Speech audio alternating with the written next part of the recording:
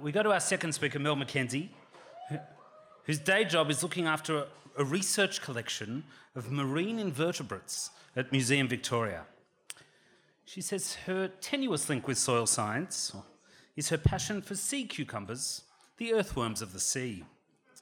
But tonight, she's straying out of her comfort zone to speak about a little-known physicist from Melbourne, Mel.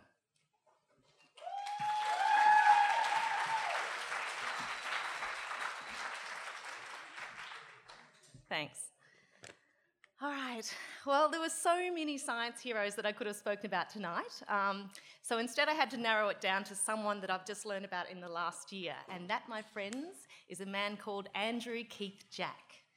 I'm actually going to follow on here now from the banjo story. I don't think there's a single person in the room who wouldn't have heard the name Shackleton. But I'd be very surprised if there were many people at all who had ever heard of Keith Jack. I hadn't before this year. Now, what happened was that I was invited to help narrate a Shackleton exhibition up at the Maritime Museum in Sydney this year. And when I first met the curator, Dana, she was gushing about Shackleton. She couldn't stop talking about him.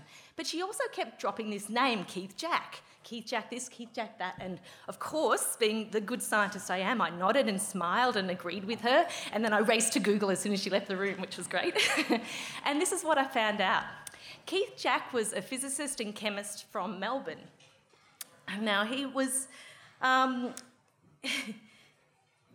He's a physicist and chemist from Melbourne, but he'd actually won a polar medal for the Ross Sea Party for Shackleton's Imperial Transantarctic Expedition of 1914 to 1917. And he'd even actually donated some mementos to our museum.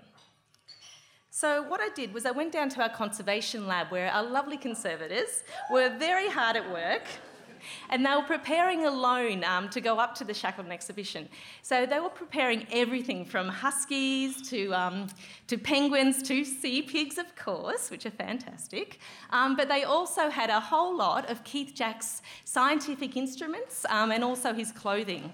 And this was the first time I'd seen these things, and they were just amazing.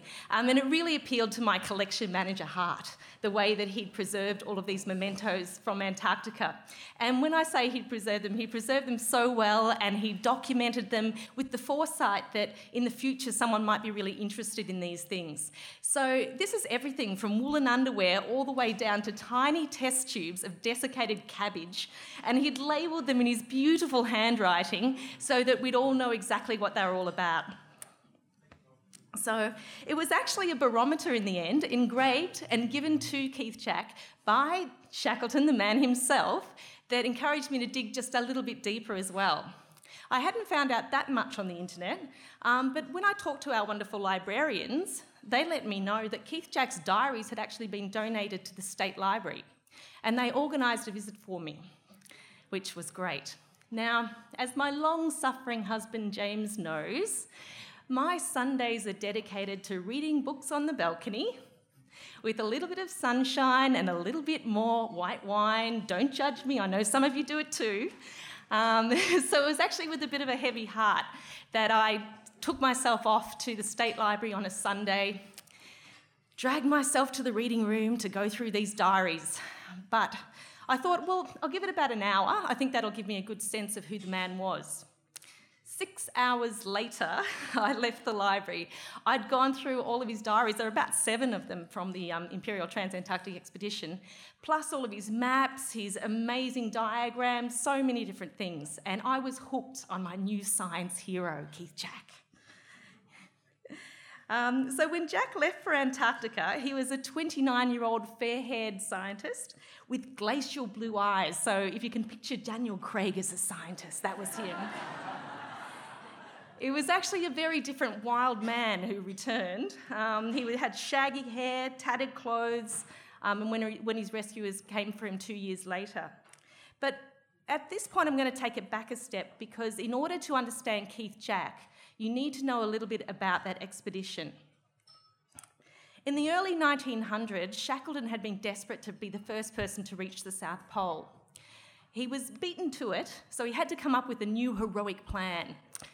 And that plan was to try and be the first person to cross the continent from sea to sea.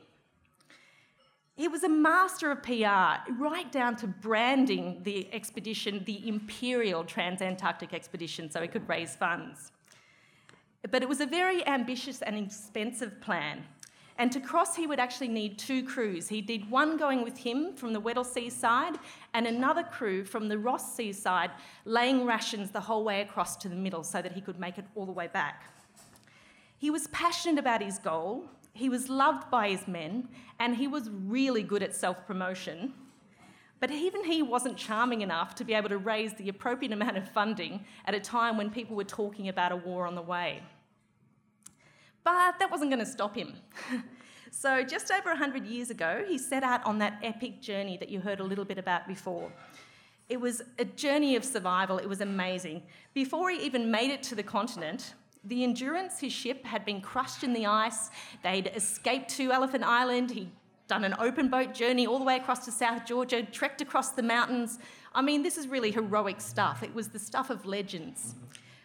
But there's another half to that story, and that's the half that's very seldom heard.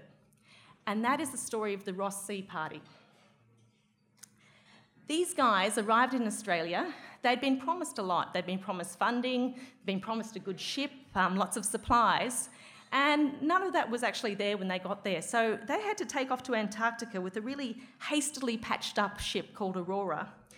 No money and crew that was apparently, according to one person, only fit for drawing room tea parties. They were running late. They thought Shackleton was still relying on them. They hadn't heard anything about this whole crushing in the ice business. So they were rushed and unorganised and definitely not acclimatised to the conditions when they set off to trek. And to add to their woes, the ship broke loose, there was a storm at McMurdo Sound, and the crew and most of their stores and equipment drifted away. So they were stranded there. And that brings us back to Keith Jack. Keith Jack was actually working in insurance before he got his chemistry scholarship to Melbourne Uni. And there he did his Bachelor of Science and then his Masters of Science. He applied to the Shackleton team as a physicist, but he was rejected at first because of boyhood sicknesses. But the captain of the Ross Sea Party, Mackintosh, was really impressed with his perseverance. Keith Jack actually got a lot of letters of reference from different science mentors, and they said things like, he has excellent natural abilities, he writes a good hand, and is of unimpeachable personal character in every respect.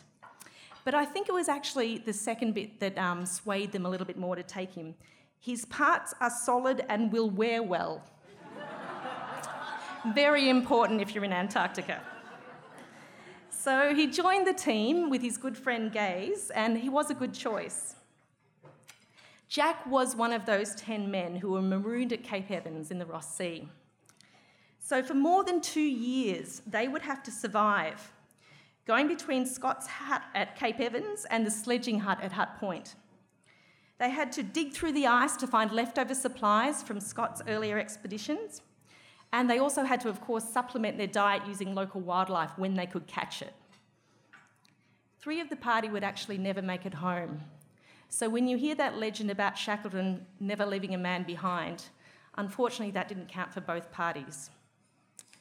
Shackleton himself was a larger-than-life character. He was a born leader with a lot of charisma. He had a tendency to be reckless, which I think you're now probably seeing a little bit of, but he was so well-liked that he had to pretty much kill your cat to get you offside. Now, that actually did happen, by the way, to the carpenter McNeish. Poor Mrs. Chippy, but that's another story. Both the Weddell and Ross Sea parties referred to Shackleton as the boss. They were really inspired by him, and there was no way they ever wanted to let him down. So the Ross Sea party, stranded as they were, with minimal rations, no resources, all this kind of thing, they didn't even think for a second about saving what they had for themselves. To them, their own survival was secondary to Shackleton. Jack, ever the scientist, started to weigh and measure rations, and these were put into hand-sewn bags and they started to be laid out across Antarctica. But they had too few dogs, little to no experience, makeshift clothing and equipment, and sleeping bags that were frozen hard as boards. But they headed out into the frozen desert anyway to do their damnedest. As their chaplain Spencer Smith said, and later Omar White, it's all in the game.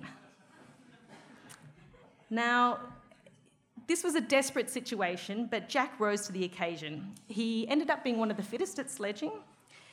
He was calm, rational, scientific. He even analysed the friction of the sledges and rigged up a tent to make a sail, to make things go faster. He was always inventing new scientific equipment, and he had a routine of data collection. Jack and Gaze were both described as splendid sledging mates and an excellent sample of Australians. But 2 years in Antarctica is actually a really long time, and it's not that easy. And at Cape Evans Hut, even though that was better than Hut Point, they were still getting a lot of winds all the way from McMurdo Sound. And just to add to that, the Cape Evans Hut was actually an Australian settler's bungalow, which is a wonderful design if you want to keep cool with that veranda to block out the sun, but not a smart move in Antarctica. So improvisation was the name of the game. They dug up frozen gear and mouldy food that was buried in the ice. Jack, for example, was overjoyed when he was handed a sopping blanket with pickaxe holes riddled through it. And Joyce and Wild made some excellent shoes out of an old horse rug. They actually had to use tents to make clothes instead of their beautiful Burberry waterproofs that were back on the Aurora. And the die-hard smokers trialled everything. They had concoctions of coffee, sawdust and dried herbs, everything. The team even tried a homebrew. Now, they used alcohol and malt yeast, but there was no mention of Vegemite. And they all had raging hangovers afterwards, so I don't think they kept doing that one again. Now, as a scientist myself, I know that being in the field can sometimes be not that great for your health. But just by comparison, I'm going to reel off a few of the common ailments that Jack's party had to go through. Severe sunburn, hypothermia, snow blindness, hemorrhoids, scurvy, malnutrition, gangrene, and most dangerous of all, depression and mental illness. So there were no comforts, and without the comforts and routine, and without a charismatic leader like Shackleton on their side as well, it was very easy for people to slip into this feelings of melancholy and desperation and discontent. Now, Jack's diaries, when I read them, they were very factual, very precise, but it was also quite easy to read between the lines on some things that he said. One thing that he said, of course, was that the conditions generally here do not conduce to the betterment of one's temper. Yep, there were actually reports of fisticuffs, just so you know. And he was sometimes also blunt in his criticism. He called people lazy, said they were off their head, they were poor leaders. He described one of Mackintosh, the leader's ideas, as sheer daftness. What Mackintosh had wanted to do was make a quick dash from Hut Point to Cape Evans, now that's about 25 k's, with leaving all the equipment behind and just using their jackets to duck and cover under if a blizzard blew up. So, you know, luckily they talked Mackintosh out of that one, but unfortunately they didn't talk him out of the next one. Cope the biologist was actually one of the worst ones there. Sorry, all biologists. He lost interest in the science right from the start, so he ended up becoming a bedridden hypochondriac. He had midnight paranoid mutterings about murderers, and the team basically had to hide the harpoon gun. They didn't trust him for a second. But as an aside, he was a dab hand at emergency amputations. He actually was hired to look at to study the emperor penguins in Antarctica, but he really wanted to be a doctor, and frostbite and gangrene were just wonderful for him. He just loved it. So, but again, another story. Now, Jack turned to science. Now, that was the way that he stayed away from depression.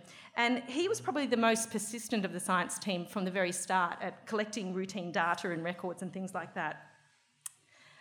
Most of the lab gear had floated off with the Aurora, but they did have some of Scott's leftovers. And as Gaze put it, Jack was always making things. It was marvellous what he could do. He made a tripod to suspend and weigh blocks of ice, stakes for lake ice ablation studies, tripods, a meter to measure evaporation, a self-recording tide gauge, and a sea current indicator, and lots of other things. Not all of them were successful, of course, but he was really persistent, and he'd spend days and days just grinding down a mirror to be able to use it for a dust counter, for example. Jack and Richards, and later Stevens, did a lot of weather observations, and they devised and ran experiments the whole time. And to them, Antarctica was a scientific wonderland.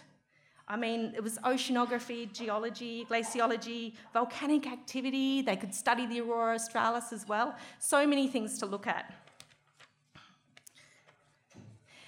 By the time Jack got home, he actually had a reputation for being neat, precise, conscientious, but mostly painstakingly dedicated to his work. He was also very popular with most of the people there. He was called a good spirit. And when he wasn't working, he was a keen photographer. He was into poetry. He salvaged scrap wood and wire for dartboards and games. And all three of the Australians, which is Jack, Gaze and Richards, were considered a splendid asset. Once they start on anything, they do not leave until it's completed. Unlike Shackleton, the Ross Sea Party actually did accomplish their mission. They did 200 days of sledging and they laid 4,500 pounds of supplies all the way across the ice to Mount Hope. But it was a really hollow victory. By the time they got back to Cape Evans, 3 of their number had died. They lost Spencer Smith to scurvy and exhaustion, and then Mackintosh and Hayward walked out on thin ice one day and were never seen again. There was no sign of Shackleton either, so you can imagine what the men must have been thinking. They had assumed that they'd lost, as well as their 3 men, of course, Shackleton, everyone from the Endurance, and also everyone from the Aurora. They just assumed they were the only ones left. Jack was actually so stunned when he saw the rescue ship coming that he couldn't leave his hut. And in his diary he said he was too overwhelmed to write much, but he did say, "No more hunting for seals, no more reeking blubber fumes, no more sledging, no more blizzards and frost-seared feet and hands. It was too good to be true." And it wasn't just the rescue that shocked them so much. Shackleton was coming to them in their old ship, so you can imagine what that must have felt like. All of a sudden they're realising the others survived. Wow, that's amazing, that's great. Everything we did was for nothing. We lost 3 people. We've lived like this for 2 years, all for nothing. It must have just been heartbreaking and joyous at the same time. Captain Davis said of the 7 survivors, they were about the wildest looking gang of men he'd ever seen. They looked strained and harassed. They had smoke-bleared eyes and grey, haggard faces. Their hair was matted and uncut. Their beards were impregnated with soot and grease, and their speech was jerky, semi-hysterical, and at times almost unintelligible. The first thing the rescuers did was to hand out soap to all 7 survivors and send them off for their first bath and their first fresh clothes in 2 years. And it's no wonder. They spent days covered in soot from blubber oil stoves. They'd eaten semi-raw meat just to get the nutrients. They'd eaten fishy-smelling penguin eggs, 10-year-old tins of lamb tongue, and in dire times, sorry if anyone's still eating, they'd stuck their hands into the steaming entrails of freshly killed seals to stop frostbite. Bear Grylls had nothing on these men. Keith Jack and his companions returned to a world at war. All those scientific records that they'd collected for the 2 years that they'd been trapped were packed neatly away into boxes. There was no more thought of personal scientific research. From now on, it would be family and country. He volunteered for the AIF, but as chemists were actually in demand, he was seconded to the munitions factory in Maribyrnong. That's the one opposite the student village. For the next 4 decades, those observations would stay tucked away in those boxes. And it wasn't until 40 years later that another scientist, Frank Lowe, inquired about them and finally published all that information. And it bridged that huge gap between the heroic age of Antarctic exploration and modern science there. Despite the extreme conditions, Keith Jack had no real regrets. He thought about his time in Antarctica as an amazing privilege. Before the rescue ship took them from New Zealand to Australia, he actually went out with Shackleton to help in that last-ditch attempt to find those 2 men who had gone out on the ice. They were trapped in a hut in another blizzard, of course, and at that time he was won over by Shackleton. Before that he'd been a little bit iffy, really 2 years. But he said that it was amongst the most enjoyable times spent in the South, Shackleton having us in fits of laughter hour after hour relating his experiences. And a watch that he received from Shackleton he treasured and used until his death at the age of 81. And on that note, I come nearly to the end of my story. Just one final thought on Andrew Keith Jack. Before Antarctica, before the war, when Jack first heard of the Shackleton expedition, he was lecturing in science at Dookie College in Melbourne.